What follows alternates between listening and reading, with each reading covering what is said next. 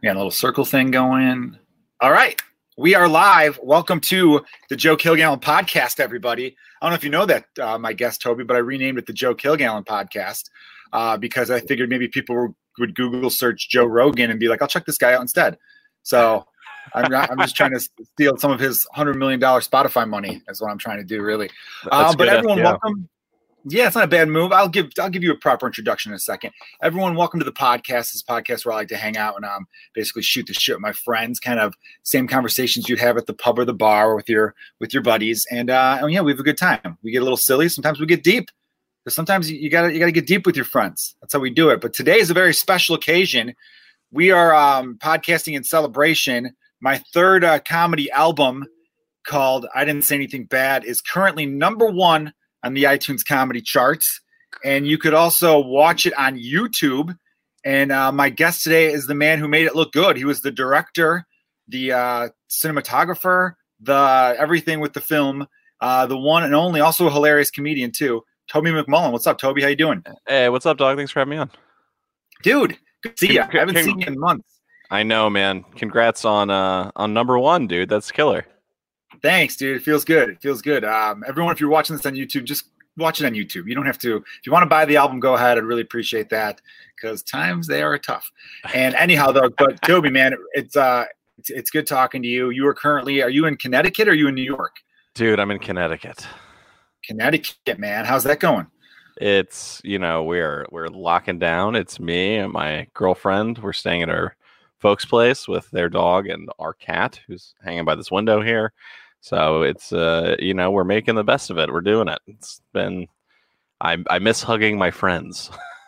Yeah, dude, the hugging thing I don't think hugging's going to happen for a while. I feel like next time I see you, people do that elbow shit people are going to do. I don't know what, dude. This I gotta say is pretty great though. Even just talking to anyone outside of the immediate circle I've been hanging with for the last couple months. I had an old friend of mine, one of my oldest friends in the world, Michael Pacco. If you're listening, what's up, man? He came by last night. I put a TV, an old TV. It's like a 15-year-old TV, but it's nice. It's like 40 inches. Samsung. I put it in my garage and set up Nintendo 64. So he came over and we played some Mario Kart. Dude, yes. Dude, it was a lot of fun. Mario Kart 64 is my favorite of all the Mario Karts. Dude, I bought an Xbox. How's that going for you? Dude, I haven't been into video games in 10 years and I'm so addicted. There's this new Call of Duty that came out that I got, and I was playing it on Sam's computer for like a day, and then I was like, "Fuck this!" And I went and bought my own Xbox, and I've been getting like pro gaming controllers, dude. I'm a complete psycho about it. I love it, but like it's the thing. I've been telling people, I go, look, I know money's tough, so not everyone can do it, and we're speaking from a little bit of privilege or whatever the fuck it is, but you got to treat yourself. I think during these tough times, we upgraded our TV to a pretty big TV. It was on sale, but it was a nice 65-incher. So took the old TV, and I'm like, yeah, well, if movie theaters aren't going to be a thing for a while, I want to watch stuff on a bigger screen, especially if I'm all cooped up inside. Hell fucking yeah, dog. Right? And then we took the other TV, I put it in the garage, was playing Mario Kart, playing WCW NWO Revenge, all these classic 64 games. I have a Nintendo Mini. And so like I gotta modernize them. My buddy's giving me shit going like, dude, there's like better graphics. He's trying to sell me on all the new stuff. Well, I just like to kick it old school. Well, I've been playing online with my buddies. That's been like my way of hanging out with my friends, See, yeah, that part's nice. I wonder how good the internet is in the garage though. I feel like an old man hanging out in the garage, drinking and that's great. Playing video games. Fucking smoking cigars. You could, yeah, we could. But that's why I kind of set it up. I'm like, it's summer, it's outdoors in a sense. You could put the garage door open and then it feels a little bit safer. Nobody's coughing on each other. I had the chairs a good 5-6 feet apart, so we're all right there. Yeah, I've had a couple homies telling me that they've been like hanging, but like keeping a little, distance between each other and stuff. But I don't know, dude. We've just been locked down, dude. It's just been the four of us. I haven't hung or done anything with anyone except for the trip we made back to Chicago to grab the last of our shit. But I mean, other than that, dude, that's still heartbreaking. You care if I talk about that a little bit? No, yeah, go for it. I don't give a shit. No, yeah, go for it. Poor Toby and his awesome girlfriend, Samantha Berkman. hilarious comedian. Everyone should check her out. She's been on the podcast a couple times, I believe. Yeah, she's and good. They had an apartment together, real cool spot. They go home after being away. And what were they away for? I'm sure Samantha wouldn't mind me saying. Samantha had cancer in her toes, right? But I'm thinking it was in the lymph nodes too or whatever. Yeah, it spread. But it's all good now. So all good now. Hell yeah. We're all happy to hear that. And she's got great material about missing a toe now. So that's fun. She does. I saw her set before. I think she went back to have like another surgery or something. And it was killer. It was all killer material. Yeah, it was right before her surgery. She did that. It was so funny. So funny. Yeah, so good. And so anyway, they come back home to get some stuff from, being in Connecticut where her parents are and everything, and place completely robbed. Yeah. What was it like? I've never walked into like a scene, because you see that shit in like TV shows and movies where they walk into their apartment and like the couch cushions are flipped over and everything's torn apart. What was it like when you walked in? Dude, it wasn't like that at all. That's the fucked up part. It was just my camera shit that was taken. So it was like we walked in and I was like, oh, I thought I left it right here. It must have been somewhere else. And then I like looked all over the apartment and then I saw that the side door had been forced open. And then I was like, oh, fuck. They came and because I had the way it went down was I left to come to New York with Sam so she could have her surgery, and then I was going to be here for a few days and then go back, and I had a bunch of shoots in Chicago I was going to do with some like pretty excellent comics I was really excited to work with. And then the COVID shit started popping off that weekend. Like the Friday I was supposed to fly back, it was the Thursday before that they started shutting everything down, that like gigs started getting canceled, everything. And I was like, okay, well, I'll just, go get my shit in a few weeks or whatever once this dies down, not realizing that it was going to be, like a month and a half that we were gone. So yeah, I just came back. It was all gone. But this actually the funny part is, so like we had left in such a rush that the apartment was a total shithole, right? There was like dirty dishes out and shit. So when the cops came in, the cop like opens the door and I'm showing her where they came in and she's like looking around. They're like, oh, they really trashed the place, huh? And I was like, oh yeah, they rucked it up. But those bastards. Yeah, they came in and ate some ramen and left the fucking dish in the sink. How much total like money in camera gear do you think was taken? Oh, dude, like I'm sure you did the math on that. It was like $6,000 or $7,000. Jesus, $6,000 or $7,000. Yeah. And what's even more painful is that, I mean, I didn't bother you guys to buy. I think I texted you to be like, hey man, that really sucks. But you guys are like 99% sure it was someone you knew because they specifically took the camera stuff and nothing else. Oh, 100%. It was someone who knew. We think it was a comic, like, because they knew, because we used to throw these big parties every week, like every Monday. You came to one. Yeah. And so like everyone in Chicago comedy knew where we lived. Sam ran a show across the street. Everyone knew our apartment, So they came and that's what they came for. You know what I mean? But then the incredible thing is, Sam, I was so bummed, and just like, because we drove through the fucking wasteland, Mad Max style, me, her, and her dad. I don't drive because I'm a fucking scumbag. So I'm just in the back being a fucking sack of potatoes while they handle this, 12-hour drive or whatever it is. And we pull up and I'm just like, oh man, it's been months. All I've wanted is just to have my camera shit. I've been so worried about it. I had tried to get homies to come by and like grab it. But then it was like, I couldn't get them the keys. Then they were worried about the COVID, so they didn't want to travel in the city or whatever. And you had to walk in and have it gone. I was just like, fuck. But we just packed up all of our shit. We just started, the original plan was to be there for like 3 days and like slowly pack stuff up, try and see some people, safely or whatever. And we were just definitely. Fuck this. And we just started just throwing everything out. And Sam posted like, yo, Toby got robbed. This is Venmo if anyone could help out. And my fucking phone did not stop buzzing for 2 days. It was insane. Yeah, that's amazing. Amazing. So I was able to, like, every comedian in Chicago, people from other parts of the country, friends, family, all reached out, and I was able to replace everything. It was unbelievable. That's fantastic. Still, part of you wants justice, right? Oh yeah, dog. So if you know specifically who it was, and you probably can't say on air for legal reasons, but if I know some guys, we can talk to some other guys, we can make some shit happen. That's the other thing, is that it's like, I've just tried to just be zen about it, because it's like, there's no way to prove it. They've already sold the shit. I checked eBay and Craigslist and gave the cops the serial numbers and shit, which is like they're fucking useless. I don't know if you've seen some protest about that. But I have not. What's going on?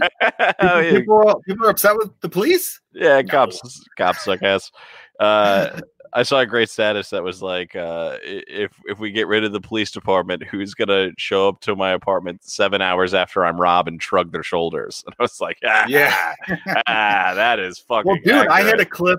I had a clip like from the podcast like over a year ago.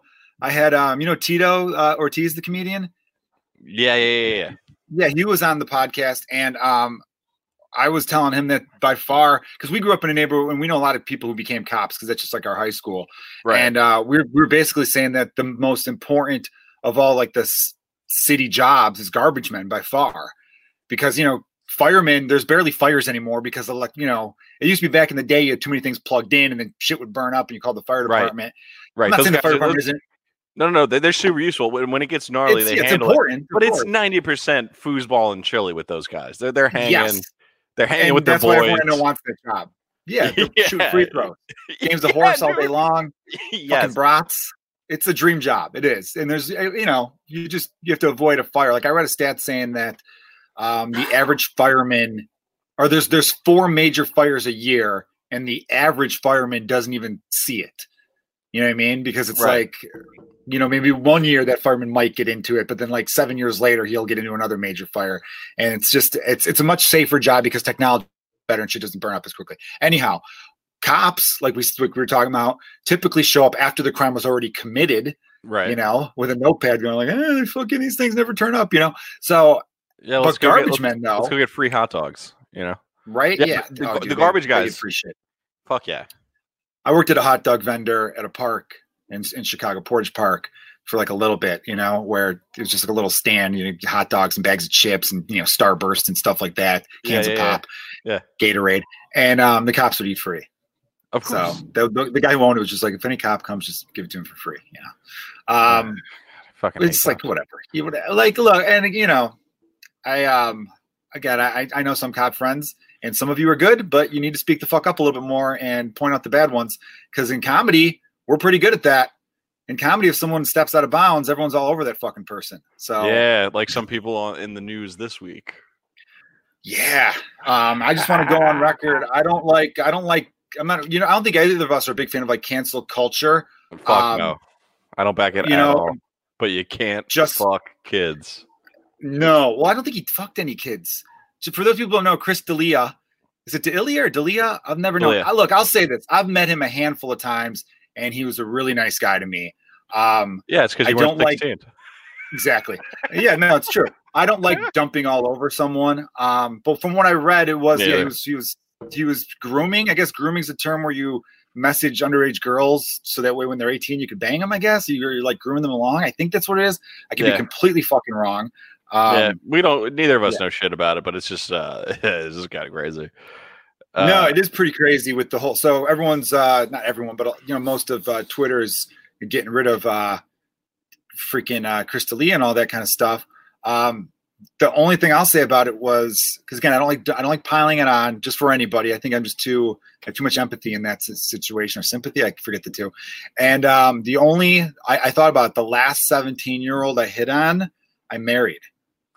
So pretty good there. We're only 5 months apart in age. Yeah, I did. I married my high school sweetheart. So I'm in the clear there. I don't have to worry about any of that shit.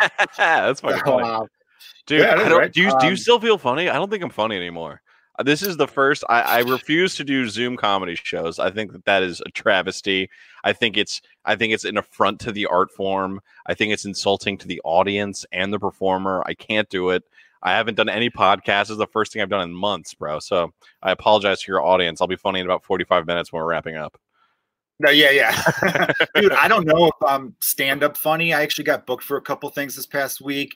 So I'm like, oh, where are you going? All nearby, like outside of the city though. Like just one's like like VFW halls where people just don't give a fuck. Just smoking inside. I think a couple comics we know booked me for the one show, and then that club out in Downers Grove, CG's Comedy Club. Oh, it's yeah, not until October. It's an October date. Right. So and the other one's like later July. Gina Bader says to smoke more, Toby. Nice. That Yeah, might be hell funny. yeah. It usually makes people a little silly. Oh, it's not weed. I'm a huge narc. I'm sober now. I'm a drug addict. Oh yeah, that's right. Yeah, he's sober. I knew, dude. I knew you didn't drink alcohol, but I wasn't sure if you didn't smoke weed or not. No, I haven't done anything in like over 2 years. Yeah, and you've been killing it since, so it works for you, you know. Dude, I was gearing up to like really just be fucking dunking on life. I was like ready to move to New York. I had a bunch of shit lined up. I was so hyped, and now I'm just but dude, think in about the this apartment way, with the cat, man. Well, think of it this way. I think you're going to be even more in demand when things come back. Because when things come back, so many comics are going to be like, I got to step up my game now, because we're going to really have to step up our game as comedians. Because I think a lot of the big names who would sell out theaters, I think theaters aren't going to be, no one's going to rush to open those. If the NFL, which is, you know, a $15 billion industry, if they're planning a season with no fans, what do you think the Chicago theater where Chris D'Elia used to perform is going to be like? You know, like, dude. Or where like Joe Rogan or Bill Burr. That's what those guys might. Some of the comics smaller venues. Correct. Exactly. Yeah. And then that's going to push guys like me down that used to do those venues to like I have to figure something else out now. I think, dude. I don't know when the next time I'm going to be on stages, and it's like, and I just didn't think about it, and for the longest time, and then I was driving with Sam, and I like jokingly said a line from one of my jokes. This was like 2 weeks ago, and I got so fucking sad, dude. I was like, damn, that's a good ass bit. I can't say that shit. Have you been writing though? Have you been working on? I really haven't like sat down to try to write, but that's never been my style. I've got about 4 bits. I've got 4 bits where I'm excited about. One, everybody, because for those of you who aren't aware of my writing process, not really a process, I guess. I think of something funny. My brain's created a filter where I can know, oh, that's for stand up. That'll be good for the stage. Yeah. And then I kind of jot down whatever like that title would be. Like on an album, you have the back of the album is full of the track titles. That's what I kind of will jot down. I'll open up the Notepad app on my phone and write down 2 or 3 words. And I could read you. Maybe I did this on the podcast already, but I could read you one of I think a couple podcasts. Here's a couple of the joke titles. Where's the one? I'm the same way where it's just like it'll be like, you know, animal fucker or, you know, like hot chocolate. And then that's like a 4-minute bit or whatever. Fat Barbie. Damn, hell yeah. Fat Barbie, because I don't know if they have plus size Barbie now. Oh, do they? Yeah, and some people might be like, "What are you against it, Joe?" That's not what I'm saying with Fat Barbie, but I'll just give away a little bit. I bet she's you know, thick in the right places. Yeah, dude, that's what people forget. That's what I bet it's not Juggalo all gut no tits Barbie. Oh no, that'd be awful, man. Nobody wants to. You know, people are saying, "Hey, don't hate yourself. Be comfortable with you. Love yourself." That's what body positive is supposed to be. But you know, if someone, that's why I'm thinking it's gonna be hilarious. You know, Lizzo is eventually gonna drop 50 pounds. It's inevitable. She's already making posts like, "Hey, I'm just exercising for me, damn it." She's gonna drop 50 pounds, and everyone's gonna be like, "Not her doctor who's like, you have heart disease." Yeah. And so people are going to turn on her. They're going to be like, "Lizzo, you were an inspiration before." And she's like, fuck you. I you know what I mean? I'm still an inspiration, damn it. It's going to be this whole back and forth thing where they're like, she's going to Oprah it up and go like Jonah Hill going back fat to skinny, you know? Oh, yeah. There are people who are technically overweight who are still in good shape. I'm not denying that, but there's just no way you could tell me it's healthier to have lean muscle versus being big. There's just I refuse to back any fake science on that. What Barbie needs to do is they need to implement the Stretch Armstrong technology, and they need to have binge and purge Barbie, where you could make her fat and then she could get skinny, you know. But then she gets in a good relationship. She puts a couple pounds on. They break up. She tightens it up. You know what I mean? It gets in the gym trying to find some strange. Gina Bader just posted, "Hey, stop talking about me." Gina. we don't believe you, Gina.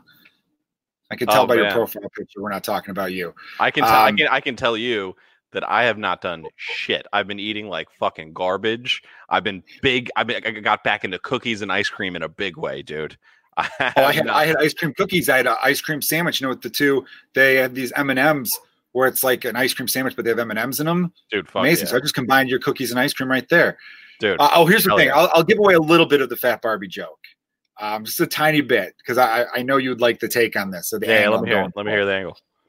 So it's my cousin has daughters, and I was talking with him, and he was like, dude, it's bullshit, because I bought her like the overweight Barbie or the Fat Barbie, whatever they're calling her, and now I have to buy all these new clothes because Fat Barbie doesn't fit into the other Barbie's clothes that we already bought, because she already had regular size Barbies. Yep. So he's like, I thought all these woke people are pushing supply side economics. You know what I mean? All these socialists, we all need to be one and love each other. It's capitalist as fuck. All these ideas, because it's just the new version of these things. And so now, like, you know what I mean? And Fat Barbie doesn't come with a whole wardrobe of fat clothes. So it's got, it's a whole thing. And his daughters were getting mad because it's like, why isn't Big Barbie fitting into this sweater? And he's like, well, Big Barbie had self-esteem issues in college, and now that's just how that goes. Some shit went sideways at a couple frat parties, and now she's wearing the size 12 pants. So there you go. So, and now Daddy has to spend more money and work a couple extra hours at the mill. My cousin doesn't work at a mill. I don't know why I'm making it seem like that, but if I present this to everyday Americans, that's how you got to do it. Yeah, man. I haven't been really working out all that much either. I had like a week where I ate healthy. Like that's it, like 1 week. But it's hard. Yeah. Dude, I'm like. The thing that's changed about my life is not doing stand-up at night, because I was stay-at-home dad before, but then my wife would come home and I would go out and do stand-up. And the stand-up, I was looking at like a reward for being a good dad all day. All right, you're a good dad all day. Now you get to go be on stage and live this lifestyle for a few hours before you got to come home and get a little bit of sleep before you do it all over again. And 100%. I'm not getting the stand-up at night. So it almost reminds me of like people who've been following the podcast over the last like 10 weeks. I've been really referencing the Beatles a lot. My son got into the Beatles, so I started, when I get into something, I read a shitload about it. Yeah. I think what doomed the Beatles was they stopped touring in 1966 because the concerts were just ridiculous. People would scream the entire time, and they didn't have the technology to have the amps big enough. They like built special amps for the Beatles that were like invented for Beatles concerts. These like Vox 100 things. Yeah. There's a whole documentary called 8 Days a Week by, I think, Ron Howard. And it's about the Beatles touring years. And you see concert footage of them where they like George looks at Paul being like, I can't hear shit. I don't know. It wasn't even fun for them because it's just, and then they cut to the crowd and it's just 60,000 people screaming and fainting and got like, police officers were carrying people away because they like fainted or they tried to rush the field just to touch them. It was a true mania. And so then they stopped touring in 66 and they started putting out like 2 albums a year.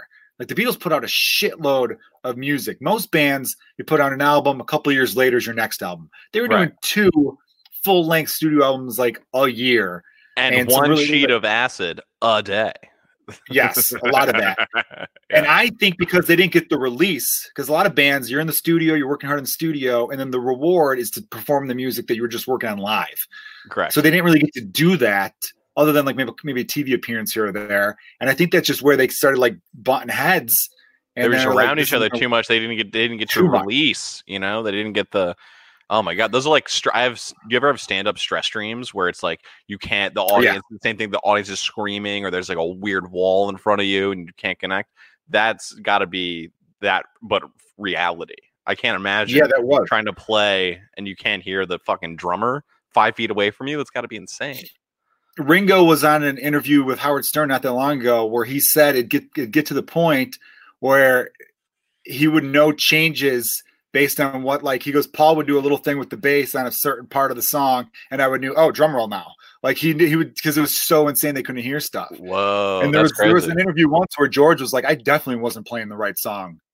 But people were just, they didn't care. They saw us and they were happy. They had never seen something that had been on the TV in person before, and it fucking blew their pretty mind. Much. Yeah, that's what, and I see people give John Lennon a lot of shit lately because, we found out later on that he wasn't a good dad and stuff like that. And he like hit his first wife. And I'm not sticking up for that. But I also can't imagine what the pressure and the stress of being 23 years old and being the most famous person in human history up into that point.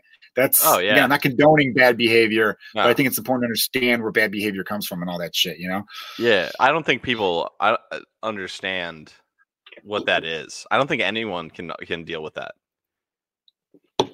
No, man. I mean, dude, it's so funny you mentioned stand-up dreams because I actually had my first one recently in a while. As a comic, I wouldn't have like a lot of them, but like, every like 10 days would be a dream where I'm doing stand-up. And so many of the dreams is me trying to get the crowd in the room. Nice. Yeah. I like that background you got there. I don't give a shit. But so many of my stand-up dreams, so many dreams that where I'm doing stand-up, it's a show that's like badly produced. Yep. And it's my turn to go on stage. And as I start to talk, like half the audience starts to leave immediately, or they're just seated in the wrong spot. Their backs to me. They're not listening. Another aspect of those stand-up dreams is that I'm way late. Like someone's like, dude, you're supposed to be on stage an hour ago. Where are you? And I'm like, oh shit. And they're like, yeah, the audience has been waiting. And I'm like, the audience has been waiting for an hour? Oh, they're going to hate me. Why would I go on? Stuff like that. I don't know what that's about. I've had ones where I'll be on stage and I'll be getting heckled, and the heckler will like be really nailing me, just like, you were a fucking nerd in high school, nobody likes you. And then I'll like wake up and I'll be like, oh my God, my brain was fueling the lines for that heckler. Like, I fucking hate myself, I think. Oh, dude, that's deep. Yeah, isn't that fucked up? Yeah, it is fucked up, man. Isn't it crazy? As you get older, you're smart enough to figure out why something is a thing. Yeah, you know. Yeah. Oh yeah. Like I'll never forget about that. I'll never forget being 12 years old and watching Winnie the Pooh, and then there's the kangaroo characters, Kanga and Roo, and I was like, oh, kangaroo. I put it together, and I was like, blew my fucking mind, dude. I think I have Kanga and Roo around here somewhere. I'm in my kids' play areas right behind me. Everyone, you can see like a whole mess of fucking toys behind me and shit. Yeah, I'm opening this loft. I can't show you. I'm not wearing pants right now, which is the dopest part about this podcast. First time I've ever been able to pull that off. It's pretty sweet. So let's go back to the idea of what comedy is going to be in live. Like, I have not done any Zoom shows. I've been asked to do a couple. I've said no. I was polite about it. I wasn't like, fuck that, I don't want to do it. And look, and I've said this before, if people want to do them, they could do them. It's just not for me. I need the live interaction. I need that thing. And I literally leave a chunk at the beginning of my act to like riff on the room or like talk to the crowd or be like, hey, your shirt sucks. And it's like, what? I'm going to look at the box and be like, hey, Karen, your fucking house is weird. You know what I mean? Like, that's awful and weird. Yeah. I think that's why those Zoom shows are probably for comedians who consider themselves writers first. We know a lot of comedians are like, I'm a writer. You know, that's their whole thing. Can I be really real about those Zoom shows? Sure.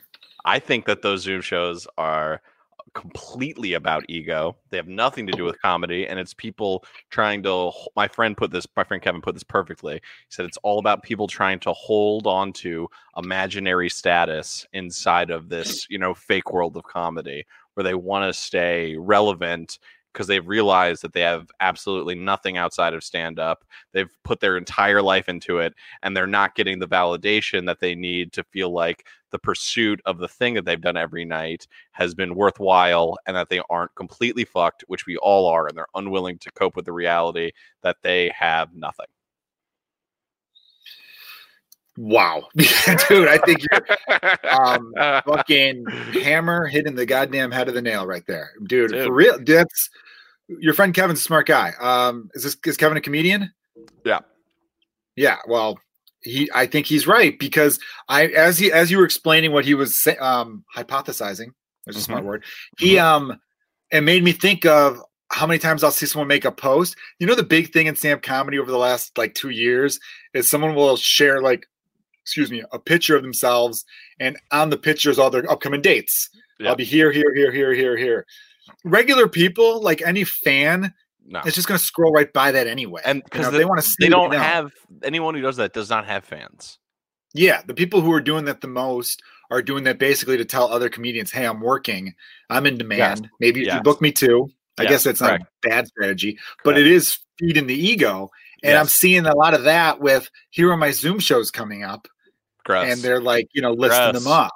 Gross. So you should take this time to expand your shit, get your podcast popping, fucking get your album #1 on iTunes, maybe put in some work in other aspects to sharpen your game and broaden your horizons in other areas, is what I would say. Yeah. I've got a couple show ideas like for YouTube, for my YouTube channel.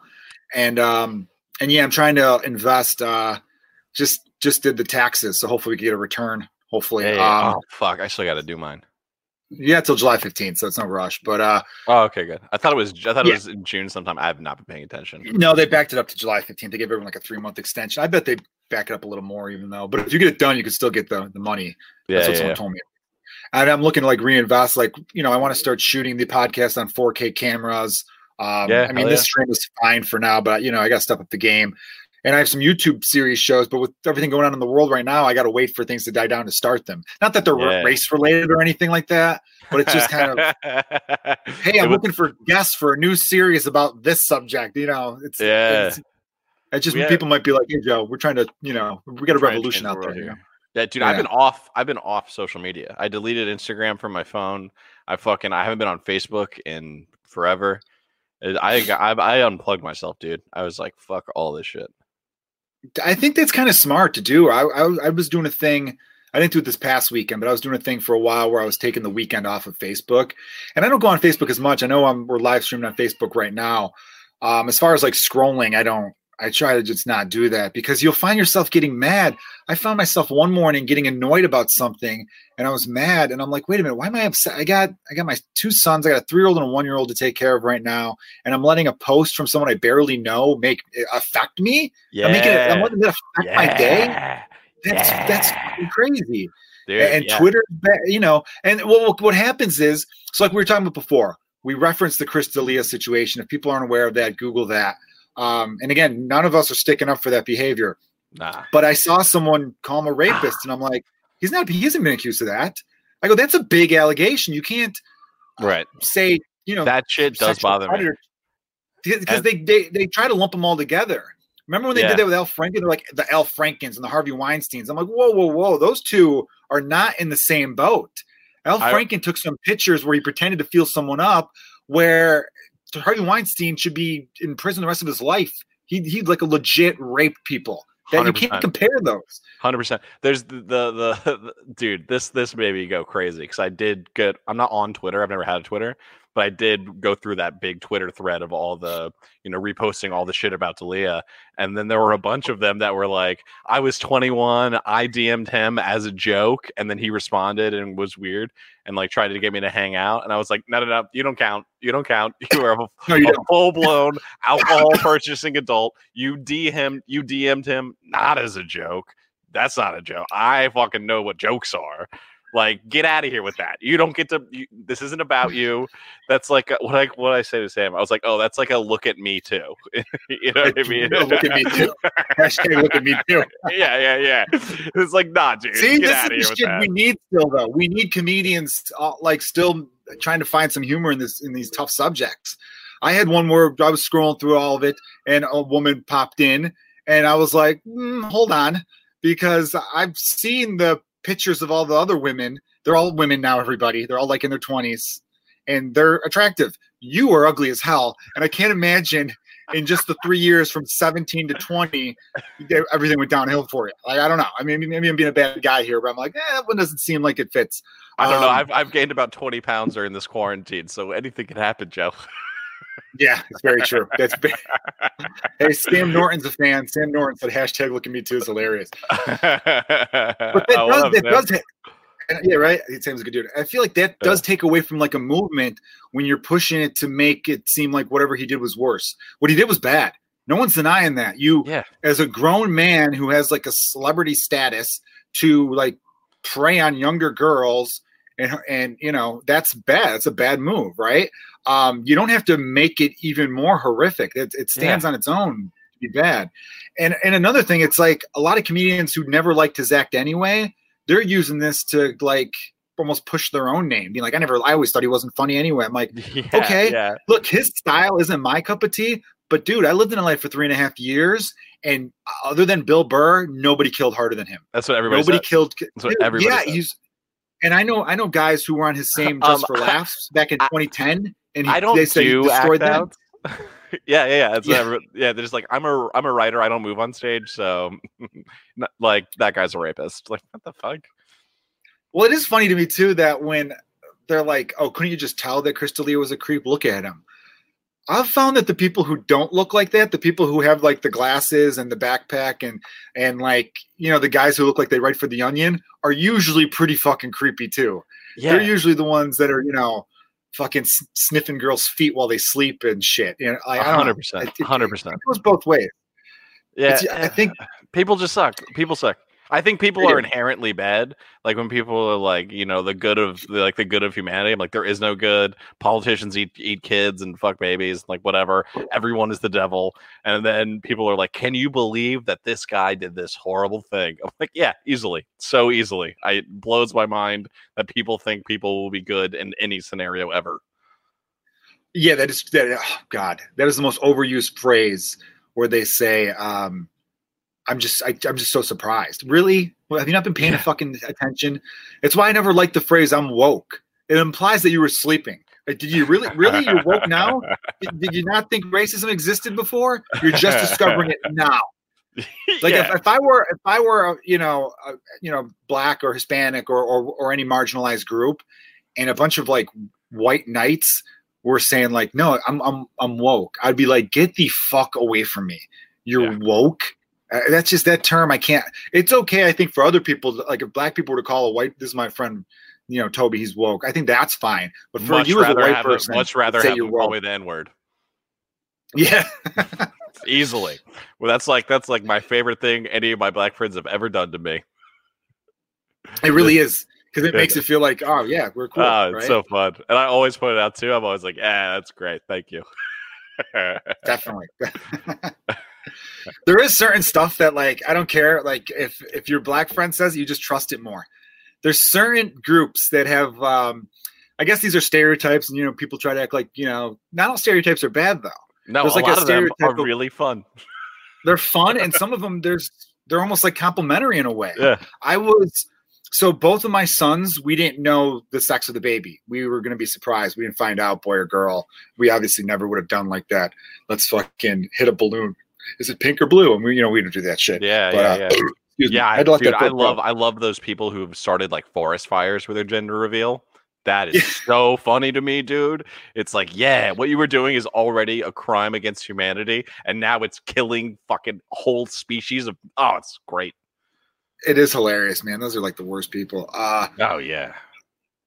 So we didn't know, and I remember we were at a Kids R Us because we had to pick out some baby stuff. This was my first son. And the woman in front of us in line was an older black lady. And she turned around and she was like, "Oh, congratulations, you're having a boy?"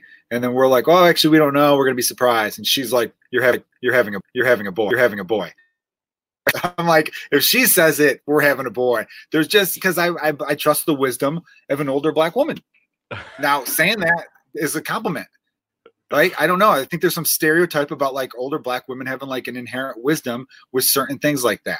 It's like that Seinfeld episode where George took advice from the woman, or George's mother took advice because they thought she was Chinese because it was like an over the phone thing. You ever see that Seinfeld episode? Yes.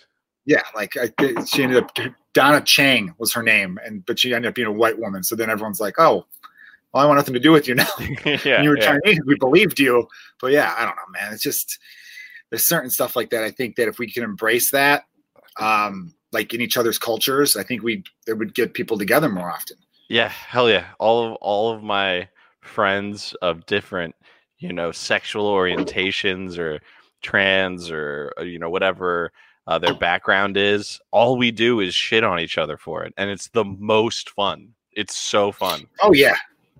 And the people who can't have fun with that shit, I want nothing to do with you. You do not interest me at all. If I can't talk about how you're fat or your ears are too big or that you know, suck dicks or whatever, we can't be friends. You know what I mean? And then you can be like, "Hey, you look like fucking Carrot Top or whatever, you know, you stupid Irish bastard." And that's great. I love it. I love it too.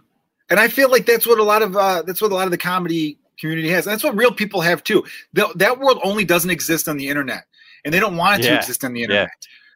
That's Twitter. They think you can't do any jokes like that with each other. They want to stop all that stuff. and I think that's wrong. I think that's going to hurt any, I think this whole theme of this podcast is me telling Twitter why they're ruining shit. Dude, I think about that a lot, where when I'm hanging out with Erica Nicole Clark or Ed Towns, people could joke. We have fun with it. He's getting married, that fucking idiot. Ed Towns is getting married? Yeah, dude. Our buddy. I didn't see that. Yeah. Oh, well, congrats, Ed Towns. Ed Towns has been on the podcast a bunch. Everyone go back and check out his episodes. That's crazy. I didn't know that.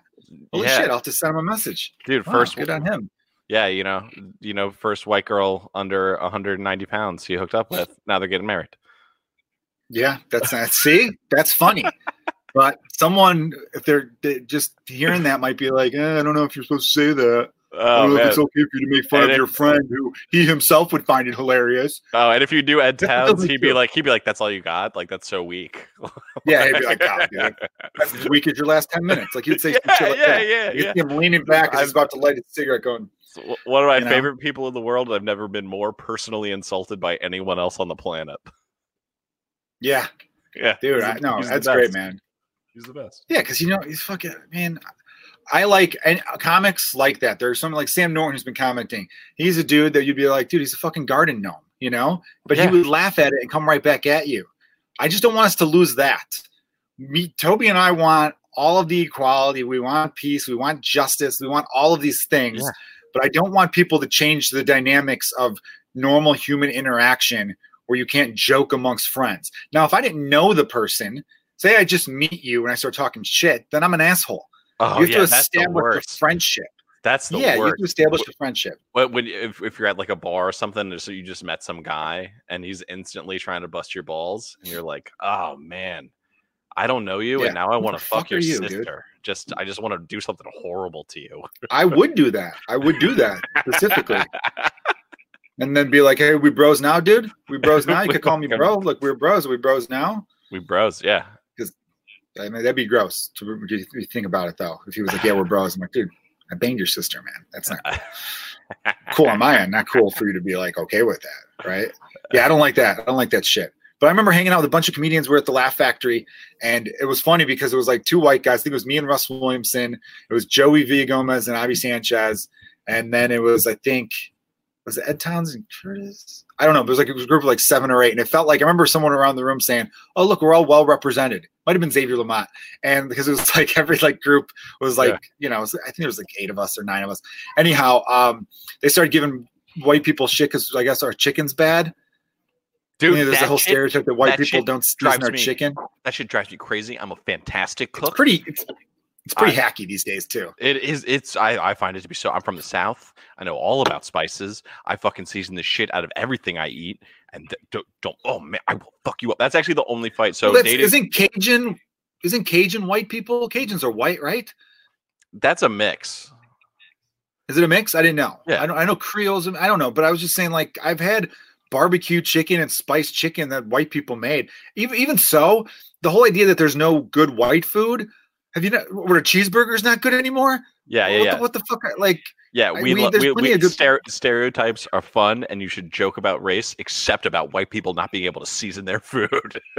That one, I say no. Don't back it.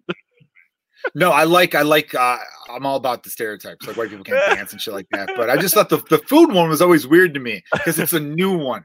Any of the new ones, you're going to be like, wait, is that true? I don't know. Maybe. But then I forget. We live. When you live in cities and you're from the South, it's a little different. Yeah, I love the the white people love mayo, which is true. I love mayo, I hate mayo. My wife loves it though. But then it's like you got to try black people potato salad. And it's like, that's just mayo and potatoes, you two-faced motherfuckers. Is that all it is? Pretty much. And some spices, Yeah. No, I definitely like spicy chicken, I think is amazing. Oh my God. Fried chicken sandwich is the best sandwich ever invented. Ever. It's my favorite. I know. I started making my own because I was going to Popeyes too often during quarantine. Dude, Popeyes not too far from me with the drive-thru, so I'm like, I got it. That spicy chicken sandwich is so good. I remember taking a bite going, I'd kill someone for this. Dude, I've had no lie, probably 20 Popeyes chicken sandwiches. 20? I mean, Dude, I don't know if I've had that many, but I was averaging maybe one going. a week. I was getting pretty close. I've been going. Dude, I started making my own, but you need the pickle and you need like the sauce. I can't get the right sauce. Sam, because of her cancer. Any of my black friends listening right now, you want to help me with the sauce? It's a spicy mayo. Yeah, and I'll help you buy alcohol for your next party. I don't know. We got to work together, damn it. Right? We'll get an Italian guy to order the pizza. We'll get a Japanese friend to roll some sushi. I mean, this is what we need to do. We all got to come together. This is why America on paper is a good idea, but it's not executed the way it's supposed to. Nah. You know? I remember doing a show in St. Louis. Well, way too many kinks. I was doing a show in St. Louis, and I was talking about how much I love Mexican people, and it's baffling to me. You've heard the joke. It's on YouTube, everyone, about how there are people who still don't like Mexicans. And that some guy, like front or second row, was like, he yelled "fuck Mexicans," and I had a brief moment where I'm like, "Oh, yeah!" And it was a packed. It was like 250 people. Sarah Perry was at this show, and I'm like, "Do I just ignore this racist piece of shit?" And then I'm like, "No, I don't do this to ignore that. I'm never going to ignore if someone's racist in front of me. I'm never going to ignore that." So I'd like turned, being like, "All right, let's fucking talk, dude," and I just kind of gave him shit, and he's like, "Oh, there's too many of them," or something like that. I go, "Hey man, just so you know." What? Here's what makes it. I told him, I go, "Here's what makes America a great country." You know, I'm drinking beer, right? Invented by Germans. Everyone here loves Taco Tuesday. Thank you, Mexico. Also, I noticed, sir, you're wearing a St. Louis Blues Stanley Cup champions hat. How many Americans do you think are on that team? And the whole crowd lost their shit. Everyone's laughing their ass off. And they start yelling, two, because there's only 2 Americans on the team. The rest of them are European or Canadian. Like Canadians mostly, like 75% Canadian, then Swedish or the Finns, you know, Russians. And then he was just kind of like, because the whole crowd gave him shit. So he buckled a little bit, even though he didn't want to. Yeah. But I was like, you just like, sometimes you just need to shine a light in these racist faces. Yeah, and then they either realize, oh, I'm being a fucking asshole, or they don't. Like I had one dude on my Facebook wall who was all against, you know, the looting and stuff like that, and the riots. And I was like, dude, every great thing comes from a riot. I understand you don't want someone to burn a small business that's around the block from their house. Yeah. Sure, okay, but if they want to burn a fucking major corporation or a bank, there was video of someone busting out all the windows of like a Bank of America. I'm like, yeah, fine. These are banks. They all stole from you every time they take a fucking ATM withdrawal fee. So go fuck them, you know? And they burn all these fucking banks down. They're all insured anyway, so it's not really hurting their bottom line. From 20 to 25, all of my overdraft fees paid for those windows. They're going to be fine. There you go. So fuck them, and I'm sure they'll anyway. Yeah, but you have to make some noise. The Boston Tea Party was a riot. It was destroying private property. Got a country out of it. The Haymarket riots in Chicago. Thank you, 40-hour work week and labor rights and workers' rights all started from that. That like there is a reason that peaceful protesting is illegal. It's because there's all those fucking cunts get to stand up there and be like, yeah, walk down the street, have a sign, and we're gonna keep business as usual. No, you gotta fuck some shit up, dude, so people listen. Yeah, man. Dude, in the Bible, Jesus was flipping tables. Hell yeah. And that one thing, I don't read the Bible, but I saw Jesus Christ Superstar, and he got pissed. Dude, he's flipping tables. He's got some strength. He's one of the miracles they don't talk about is that he was the first guy to pull the tablecloth out without any of the dishes falling over. Yeah, JC was like, "What up?" You know. And then when he walked on water, everyone was like, "That's impressive." He's like, "You didn't see me with the flowers. This walking on water. That the still standing. That's what's pretty cool." Yeah, dude, Jesus, this depiction. Wait till you ever think to yourself, see what people are doing on surfboards and wakeboards these days, walking on water. These motherfuckers are backflipping. I find that's way cooler. Way cooler. Let's see JC go wake to wake, do a 900 backflip. He can never, man. Have you been skateboarding, by the way? Dude, I bought a skateboard. I bought like a cruiser board because I was like, I'll need to, because then I can skate to the train and get to New York, which that total bust. And then I bought like an actual like skateboard to do tricks on. I've been out a couple times, but I'm too fat now. I fucking have to lose 15 pounds to fucking be able to skate properly. But you were like a proper skate kid. You were like, you knew how to do some tricks and stuff, right? I still got it, dog. You still got it? All right, good to hear. Good to hear. I'm not jumping What's down the anything right at the craziest? board. Well, that's nice. I don't want to, I would hope old age wasn't catching up to you at the ripe age of, what are you, 29 again? 30? I'm Keep forgetting 20, how old you are. I'm 27. You keep lowering it every time I bring it up. Earlier, Yeah, I'm like, what are you, dude. 28? You're like, no, I'm 30. And then you're like, no, I'm 28. Yeah, no, I'm It's 27. weird about your age. Oh yeah, no, I'm like a girl So- in Hollywood, dude. I'll never tell. You shouldn't. Keep that shit to yourself. I took my birthday off of Twitter a long time ago. Let me ask you this. What is the craziest skateboard injury you've ever had? Injury, dude. I've been crazy lucky with skateboarding injuries. Like, I've never broken a bone. Well, I've hurt stuff really bad, but I've never had any like super traumatic injuries. I've hit my head a lot, which is why I like can't do math. I'm pretty sure. And I've like I don't have feeling in my left knee. There's like a whole section that I just don't feel, and there's like some pieces of my elbow that are floating around a little bit, and my left wrist is like completely fucked. I can barely. Which one do you jerk off with? My left, dude. It's a whole. I know, dude. Tragedy. It really is, man. It's because I've fallen on it so much. I had a friend who was studying sports medicine, and I was like, "Oh, sick. Tell me why my wrist sucks." And she was like, I like felt it. I like did this, and it's like a cement mixer in there. You can like hear it, like it's fucked.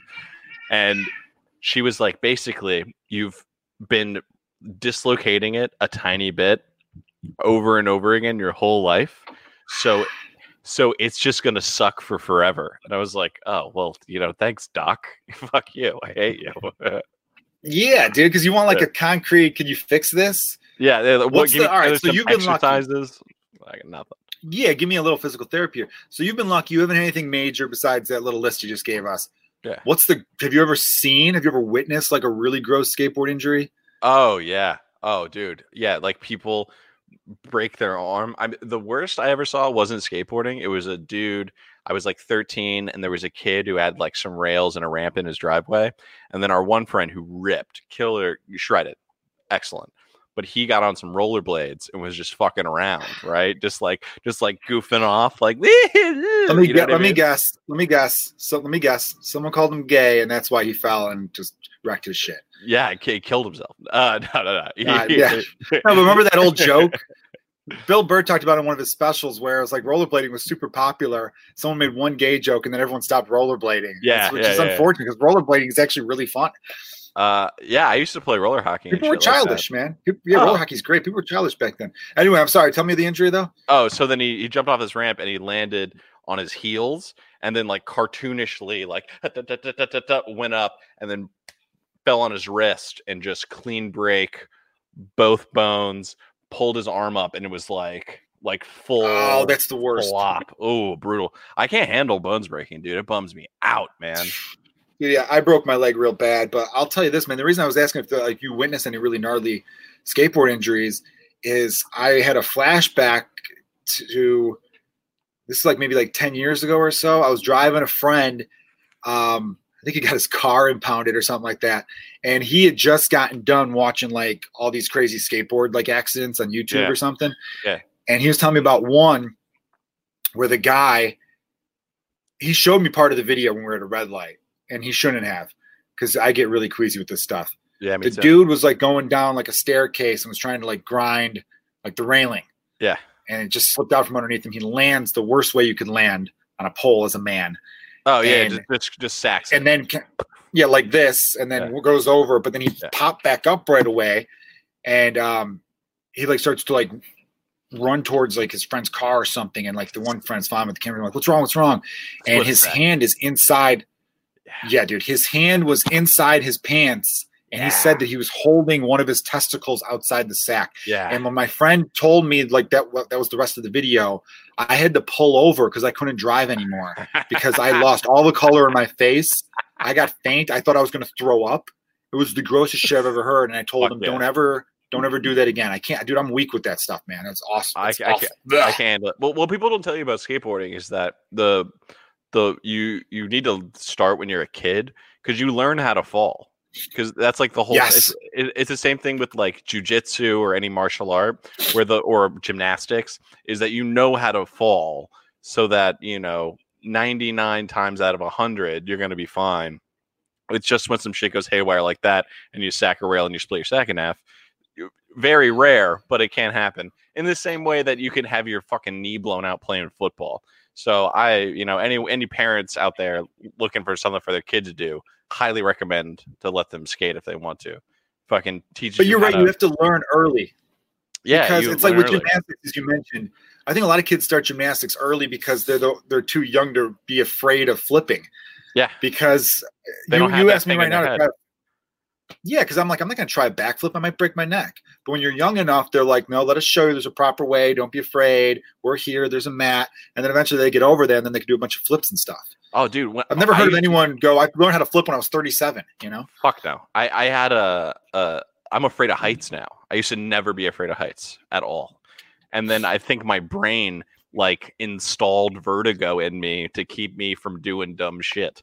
Like when I was like 20 or maybe 19, I did one of those canvassing jobs, where you're like the asshole on the sidewalk with a clipboard and trying to get people's credit card information to like send to, a kid in Africa. But really this fucking third party company that's hired me to be on the street takes 90% of the money. And then the charity takes, 87% of that money. And then, 0.35% actually goes to the kid. It's fucking horrible, crooked business. But I was a kid. I didn't know any better. All charities, I think. Yeah. So many charities are just shit, So we were downtown in the Loop, right on State and Washington. Fucking, I can't remember. Right by where that preacher dude who's always on the sidewalk yelling at people. That asshole. If you smoke, that's you're like gonna go to by hell. State in Washington. Isn't that by the Macy's over there? Yeah. Yeah, exactly. So we were drinking in the office, me and my buddy. And because very responsible company, one of our boss would buy us booze as kids, right? So we're drinking a big plastic handle of vodka, just getting blasted. And we go up on the roof of this building. So we're downtown in the Loop, where we like climb a fire escape, get up on a roof. There's just a fucking ladder on a wall. We climb up that. There's another one that's even sketchier. And then we're up on this maybe 12 by 12 roof in the Loop. You can see the Chicago Theater lights. It's incredible. We are shit hammered. And we decide we're going to jump off this roof, right? So it's like the way that the roof was set up was like this. It was like an L. And in front of the L is a straight up, I would say, 15, 20-story death drop. You fall down there, you're fucking dead, right? But the other roof is maybe a story down, story and a half, not that far. So I jump first, land, it's gravel. I slip out, land on my back, just like, kind of sobers me up a little bit. And then I'm like, oh shit, totally fine. No injury whatsoever. My buddy jumps after me, lands, tactical roll, perfect. He used to skate, perfect technique, rolls it out like a free runner, like parkour guy, gets up, broke his foot. Oh, jeez. Well, the alcohol helped you too, man. Oh, dude, being drunk for some reason, it relaxes your bones and shit. You don't get hurt. Kept me loose. Yeah, dude, that's fucking dope, man. Let me ask you this: there's a couple things I wanted to get your take on, because we kind of were alluding to it a little bit earlier with like the future of comedy and everything that's going down right now. I mean, I've been more encouraged lately because it does feel like things are going to slowly open up. Maybe some clubs will have to do some spaced out seating, which is a bummer, but it's still live comedy. So I'm really hoping it goes in that direction. Harder, but not impossible. We've all done shitty gigs like that. Yeah, definitely. Now you have worked with a lot of comedians over the last like year and a half too. I feel like a lot of New York comics. You've worked with Andrew Schulz. Weren't you working with Sam Morrell recently too? Yeah. I've done some stuff for Sam. Who else have you worked with? Name some names if you don't mind. Oh yeah, no. Bobby Kelly. If you can, I don't know. Yeah, Kelly, nice. Oh yeah, that's Bobby right. Kelly. I edit the video for Jessica Kirson's podcast. She's like incredible. If you see, she's super funny. She's so funny, so nice. She has a great scene in the new Pete Davidson movie, King of Staten Island. She fucking I don't want to give it away, but she's great. Who else? Mike Cannon, who's excellent. There's this dude Mike Feeney who I haven't worked directly with, but he's like killing it. And we talk about stuff. I've been able to work with just a ton of amazing people, and then I had a bunch of really sick people lined up, and then this goddamn virus had to shit on my whole cake. Well, that's why I was saying, I'm like, dude, as a comedian that also is like a filmmaker, I think you're going to be in a good position coming out of this because people are going to need you, like I was saying earlier, to step up their game. Because I think more and more people are going to realize, all right, if people aren't going to go out to Comedy Live, how am I going to kind of like, build my own stock per se? But what with working with Schulz, who I know is basically started his own studio out in New York right now, and they're and all those other guys. Yeah, dude, he's doing great. Every time there's over 1 million subscribers now on YouTube and everything. Yeah, it's him. This dude Mark Gagnon, who's a young dude. He's like 22. He's a fucking genius. He's so good. And then his other guy, Alex Media, who handles all the filming and shooting, is also incredible. Those three guys, it's like the three of them do everything. They're unbelievable. Yeah, that team is sick, dude. Yeah. They destroy it. Fire. What have they said anything about where they think the future of all this is going? No, I haven't really been talking to them that much. I've chatted here and there with them, but they're like, they got it locked down, the three of them. They're fucking dunking. So I haven't really been in contact with them that much. Yeah, I think a lot of it is basically because I've seen what Schulz is doing. He's kind of doing like his own version of Weekend Update with no filter, because he can say whatever the fuck he wants on YouTube and everything like that. Smart. And it looks great. I mean, it's shot incredibly well. It's inspiring because it makes you realize I got to step on my game like that too. So whether it's trying to create a little studio here in my basement, because I gotta remember, not everyone might, I think this is a cool background, but some people might be like, "What, he got a baseball player behind him? Come on, you gotta make it look a little bit more like you're in a." But also, and for anyone who's listening who makes stuff, the most important thing is that your shit is funny. Like people go viral off their iPhone all day, every day, and production value is good and can help, but I don't think it's as important as people think it is. I myself have had to learn to like kind of I want to like make it like all like fucking slick and crazy cool looking, and a lot of times I got to cut all that shit out and just go joke. So it just funny first always. Yeah, I would agree. It has to be good because it could look coolish. How many movies look cool but suck? Yeah, a lot. So many suck. Because it has to have there's got to be some kind of content to it. 100%. I just think if it's because I'm confident in the funny part, not to sound conceited or anything, but I'm pretty confident that it's going to be funny. So that's why I'm kind of a little bit more focused. But you're right, funny comes first. Just like I think with any art, music, the song's got to be good. Yeah. I think a lot of people put too much into. Last time I texted with you was about like the album cover. Which, by the way, everyone, the album's out today. Last time I checked, it was #1 on the iTunes comedy charts. Feel free to pick that up. Tell your friends about it. Got the little ticker there by my new comedy album. It's called I Didn't Say Anything Bad. Available on iTunes. Also available to watch on YouTube. Also, Toby, I put it all up in clips, which because you did the editing on that. You did an amazing job. One of those clips has over 1 million views on TikTok. Dude, so that's pretty cool. Sick. Hell yeah. Yeah, I got about 20. Man. Dude, it is. I'm close to 20,000 followers on TikTok. It's my biggest platform. Fuck yeah. I got more on TikTok than anything else. So it's pretty funny.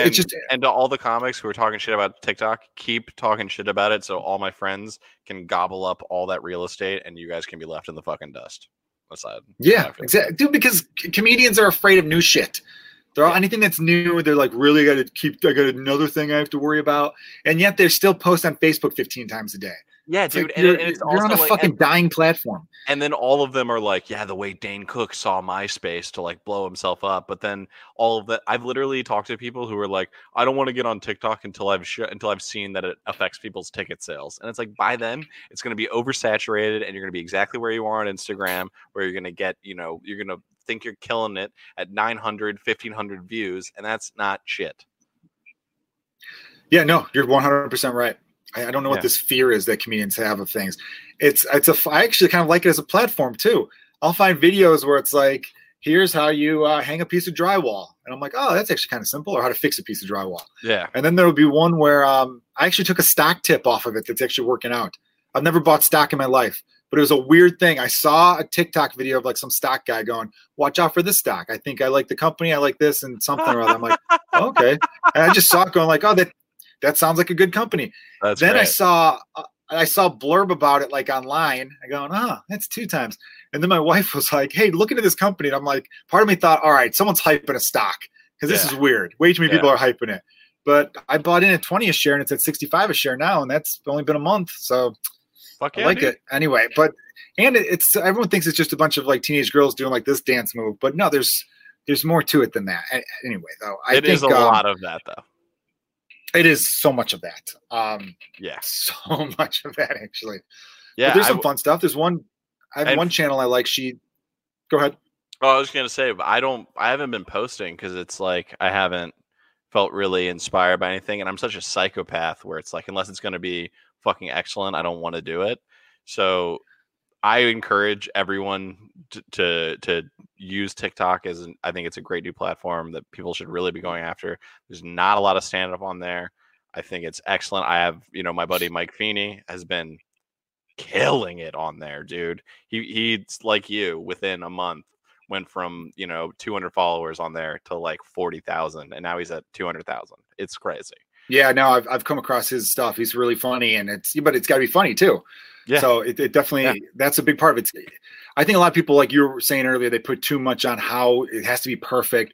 Or I think it's, instead of trying to find that one video to get 1 million, throw a bunch out there and maybe they'll all add up to 1 million views. And it doesn't matter at that point too, I should take my own advice and post shit, but I don't. So yeah, it definitely sounds like you should in a way. I was just wondering if you were talking to any of those cooking. I bet you do. I was just wondering if talking to any of those New York comics like Scholes and those guys who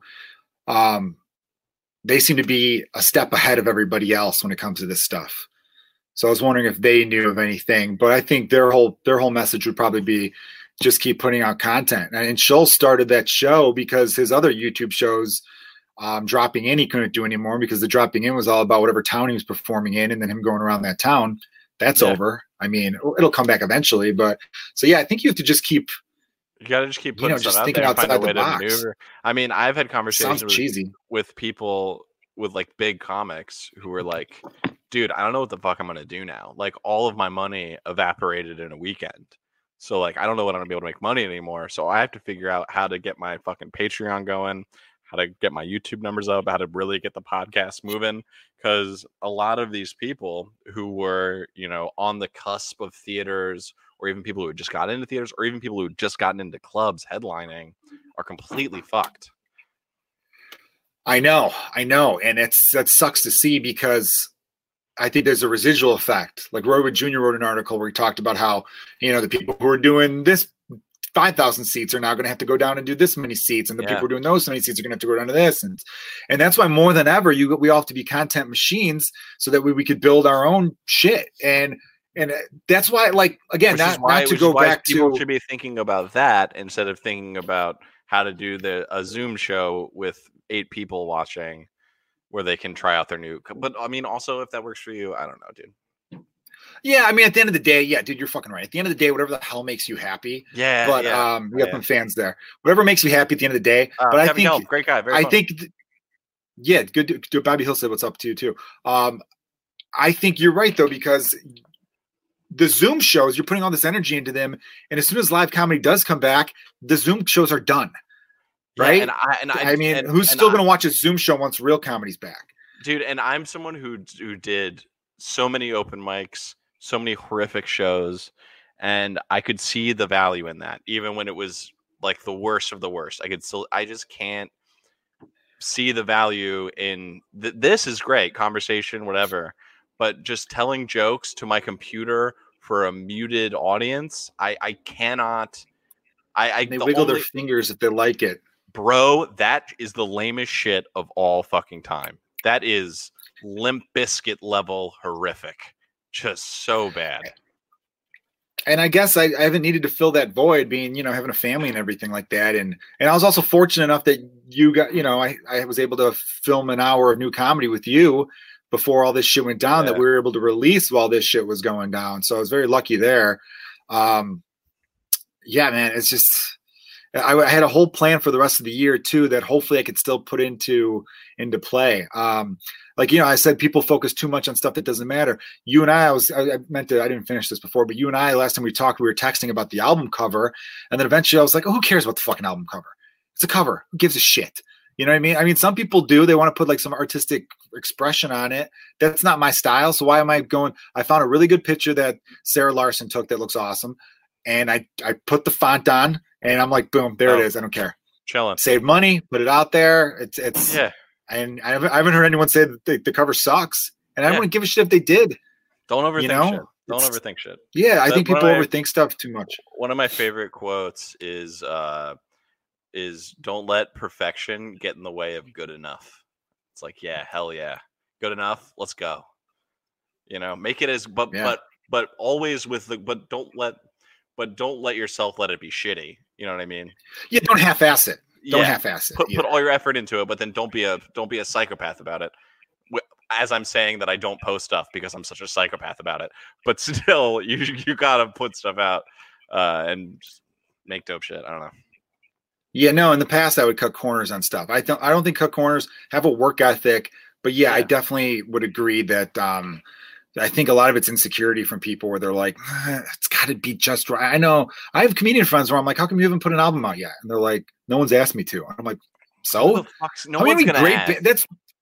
No one's going to ask. And that's what I love about music. I know you're a big fan of that band Pop and stuff like that. And that's why, like, I like, there's, the flag in the background. So many, like Nirvana's first album, nobody asked them to put out. No. So many bands.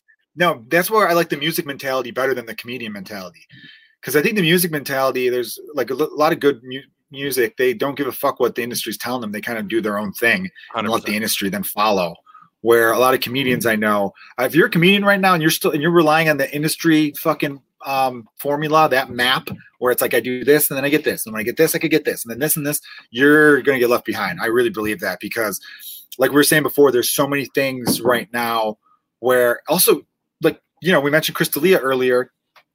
This might upset people to say, and again, no one's condoning the behavior. He's not really going to get canceled. He has over 1 million Twitter followers. He has a big, big fan base. I don't know if his fan. Well, here's what I mean by canceled. He might not get a TV show again. He might not get another sitcom. Right. He might not get another one of these, but he'll be able to sell out shows. Yeah. Well, Louis C.K. still sold tickets. I'm not saying that. I'm not comparing the two.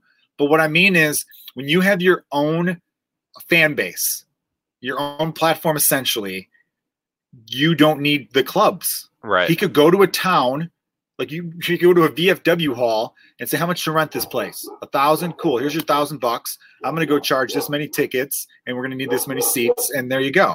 Yeah, 100%. He could just work door deals wherever he goes. That's what I mean. I'm not saying like, and that's something that I have to that I'm like constantly relearning myself is that like you said, like I love Pup. I love this band, the Menzingers. They're incredible. Like I've always loved like punk rock and like DIY.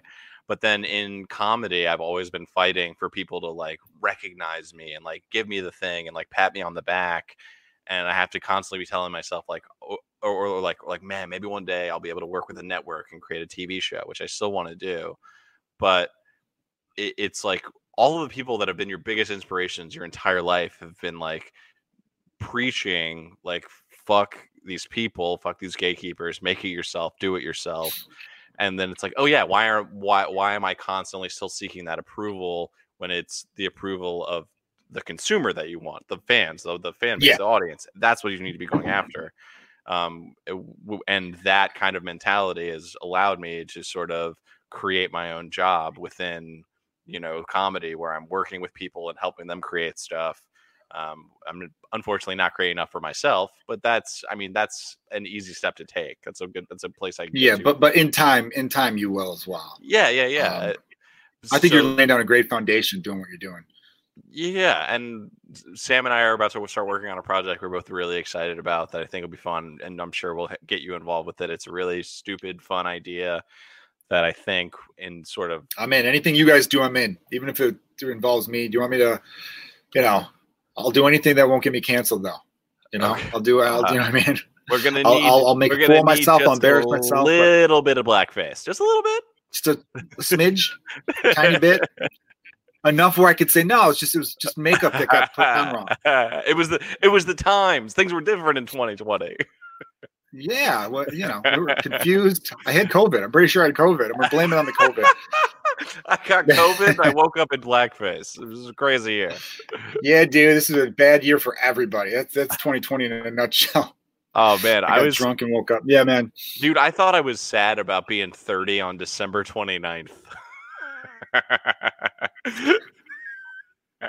Just kicking off this new decade with just a real kick in the dick.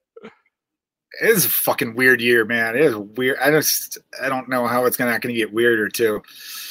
Yeah, but dude, some good shit comes out of challenging times. So that's why I'm trying to stay positive with. It's hard to stay positive. So anyone listening that's like been down in the dumps, I get it. Oh my God, dude. Sometimes I think you have to soak in it a little bit and then find your way out of that. I've been a bummer, dude. Straight up. I've thought about quitting comedy every other day. My work ethic has been in the shitter so many times over the past few months, where I went from like fucking working harder and being more focused than I've ever been in my entire life to just like, dude, let's just eat some fucking ice cream and watch literally 4 days of Chopped. Yeah, I've had that too, where I go, look, man, sometimes you just need to do. Sometimes I'm like, I'm gonna go play fucking Mario Kart again. I gotta. Yeah, I'm gonna get really into Call of Duty. It's one of those things though where I've had it where I have to. You have to be proud of what you put out. I think also, if I could give that message to anybody, because we cut up my last hour, released it as a special in clips on YouTube, and it didn't do as well as the last one. I don't know why. I followed the same steps. I think maybe what I did. I think YouTube changed their algorithm maybe from 2019 to 2020, which I'm sure they did. But I did enough research where I'm like, all right, I just thought it was, I'd release the clips and I'm like, all right, that one has 1,000 views. That one's got 400. That one's got 600. All right. It was a little slow last time. And then it kind of exploded and every clip went into the, 20s and 30s and 40,000 and stuff. And that really hasn't happened this time around. So I started to get real like depressed and down about it. But then I just looked at, the people who are watching it are liking it though. It's got all thumbs up. It'll have like 80 thumbs up and like 1 thumbs down. So it's just the frustration we have as entertainers is it would be one thing if everyone saw something I put out. If I put something out and millions of people saw it and they all hated it, that'd be one thing. But the people who see my shit like it. So the big challenge is, how do I get more people to see it? Because the more people who see it, the more people who like it. And but then you also said you got a million. You got a clip did a million on TikTok, which is insane. Yeah, everything I wanted to happen on YouTube with this latest special happened on TikTok instead. I'm not giving up though. I told for a second there, I was just like, just blame it. Just blame me. Just be like this fucking idiot. No, I'm not blaming you because it looks better than the last one. It's shot in 4K and your angles are great. We lit up the curtain. It looks better. That's not to take away from the last one. The last one looks great too. But it just, I just got to figure out. Back to that same thing we said, where it's like sometimes looking better maybe makes people connect less. Who knows? It's all fucking nobody knows. Who knows? But just so like people are aware, if something has 500 views, that doesn't mean it's bad. It means only 500 people saw it. Correct. And if it had 500,000 views and everyone thumbs down it, that means it's bad. Yeah, and also think about how unbelievable performing in a room of 500 people is. Oh, definitely. I think of it that way. I think about that way with a podcast, with anything. I had a friend who had a podcast that I liked for a little while. He only went like 15 episodes, and I saw him. I go, hey, how's the podcast going? And he goes, I'm stopping it, actually. The one I just put out is the last one. And I was a few episodes behind. I was like, oh, that sucks, man. I enjoyed it. He's like, oh, you were listening? Yeah, I was. I like it. And he goes, I was only getting like 50, maybe 45, 50 downloads or listens per episode. And I go, dude, you just started. Also, if I told you every Monday night you get to do a show for 50 people, would you do it? And he's like, yeah. I'm like, look at it that way. I said, you have to enjoy it. If you're doing this podcast every week and you don't really like it and you're not getting views, then stop doing it. Right. People also have to be not afraid. I don't know who I heard this from, so I would like to quote them accurately. But, I got a lot of wrestling fans who listen to this podcast. Stone Cold Steve Austin wasn't originally Stone Cold Steve Austin. He had like 4 or 5 different monikers that failed before he came up with Stone Cold Steve Austin. The point was he didn't give up, and he wasn't afraid to try something new. I know people who do the same shit for a decade and be like, I don't know why it's not working. I'm like, I think you got to fucking change it. That's why I said, like, you got to switch it up, do something different. I get getting down on it, and you can't. You tie yourself to numbers, and you start thinking, why the fuck? I'll see one day where I'm like, oh shit, I got 10 new subscribers today. That's awesome. And then the next day I lost 7 of them. I'm like, why the fuck? It's good stuff. Why don't they like it?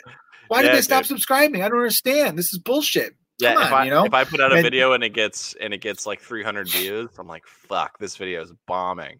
Meanwhile, some of the best moments of my entire life were for 300 people at the fucking Laugh Factory sold out, and I'm like feeling like I'm the king of the goddamn world, you know? Yeah. The internet is the fucking worst thing to ever happen to humanity. It really, I mean, it's great in the sense that we could do this. Correct. You know what I mean, I didn't have to audition to have my own podcast. I didn't have to like submit. I didn't have to get network approval at my own podcast. So that part of it's great. Yeah, but you guys don't want to know what I had to do to get on the podcast. Talking about sucking some dick. Shut up. Come on, are you trying to get me canceled, dude? Come on, man. Pay attention to the fucking climate out there. That'll get me fucking screwed. But that's another thing, though, dude, because when you get down on yourself, you start thinking, because I started thinking, what's the point? I'm putting all this work in, and then I'm going to come back to stand up. When stand-up comedy opens up again, I kept going, my 2020's fucked. All the clubs that because I lost a bunch of club dates. Yeah. I was supposed to do a bunch of clubs during April and May. Those are all gone, obviously. So it's probably going to be till next April and May they get me back on the books, because say all these clubs open up in October or September, they're just going to honor the dates they already have. Correct. Then, like we mentioned a million times in this podcast, the bigger names are going to drop down and push out some other people. So right away, I'm like, fuck, this blows. Then you have, and what I'm about to say is going to make me sound bad, but no, it's coming from a good place. You have a lot of people now saying we need less white guys doing comedy. And I understand that, and I think representation is important. But as the whitest person of all time, that does make me go, well, shit, you know? And that's also why, hey, D'Elia, you fucking idiot. More people are going to say less Chris D'Elias and more female comics, which, again, this isn't a knock on female comics. Yeah. They're great. But that's going to hurt me in the long run. Yeah. Yeah, dude. All this, like, I don't got a problem with any comic working unless they suck ass. Unless they suck ass, too. I agree with that, too. But I just know there's going to be a lot. There's going to be a wave for a while where people are like, hey, man, don't have room for you. We don't have room for you right now. So I started to get real like, fuck this, fuck that, you know? And I had some good ideas for the rest of the year too. I had an idea about a half-hour special that was themed. I wanted to film in the summer, you know? I had, man. Dude. I got it. But I do have 2 YouTube show ideas that I think I'm going to still do. Maybe in July, I'll start to release this new YouTube show idea that I'll tell you off air. But you know what I'm going to do, though? I was joking with my friend last night when I was playing Mario Kart. So I have 3 albums out now. That sounds like enough to me to do a greatest hits album. Has a comedian released a greatest hits? I know there's a Weird Al Yankovic greatest hits. Maybe there's a Carlin greatest hits or something. But I think as a joke, I'm not going to – everyone listening, I'm not going to push for that album to be number 1 because a lot of you are like, dude, we already own this shit. But I think come Christmas, maybe like December 14th, I'll release – I'm going to call it Merry Christmas and Happy Fucking Holidays. You know, I'll have to bleep the fucking part. Right. Joe Kilgallen's greatest hits. And it'll be like me holding a microphone with a Christmas hat on. And it'll just be a compilation. Maybe I'll have people vote. I'll do like a tournament on Twitter where you can do a poll. Like, which is your favorite of these jokes? You know, I'll do like YouTube, the links and stuff. And I'll have people vote. And then like the 12 or 15 most popular jokes that'll be the album. Damn, the greatest hits so album. It won't make. That's very funny too, because it's more like, that's hilarious that a comedian would do that. Like, I don't care if it sells a bunch of copies. Yeah. I mean, I'll probably get more streams because I'll have more stuff on Spotify, so maybe I'll show up more in searches and stuff. The 3 album greatest hits is that's so funny. Yeah, how many albums do you need to release before you can do a greatest hits? I think 3 is enough. And who are you to tell me what's a hit? Yeah, exactly. Exactly. Yeah, dude, it's fucking hilarious, man. That's excellent. Yeah, dude, Toby, man, it was so good talking to you, buddy. I hate to end it there, but I've been holding in a poop for a little bit. Dude, we got to hang out some more. Sam Norton's having a comedy hangout thing. It's not like a show. It'll just be us hanging out on Zoom. He mentioned in the comments. He says he'll give you the link. So if you want to just talk shit with a bunch of comedians, I don't think it's going to be broadcast anywhere. I don't think. Sam Norton said, Joe, you got to do some fireside intros for the tracks on the Christmas album. That's kind of funny. Yeah, or just overdub the lines in the thing where it's like, instead of being like, yeah, last 4th of July, it's like, like last Christmas was really crazy. Yeah. Yeah, that's a good idea. I like that shit.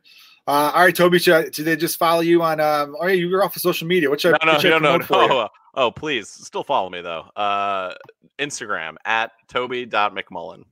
MCMULLEN. Toby.McMullen.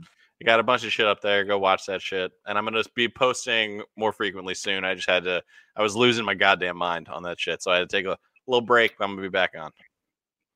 Totally understand, man. Everyone needs to reset. You got to recharge those batteries, kid.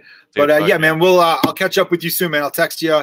Thanks for all the hard work you did on the special. Can't complain, too, man. The album now. And shout out to James Webb, everybody. We're broadcasting on the People of Comedy page on Facebook and on my YouTube channel. Please subscribe to the YouTube. Hit that bell icon so you can get notifications. I'm posting videos every Monday, Wednesday, Friday. Podcast clips, stand-up. I'm going to release the whole Toby. People were commenting saying they want the whole special. So I'm putting all the videos together and releasing it as an hour also on YouTube. Yeah, people were asking for it. So I'm like, why not? Hell yeah.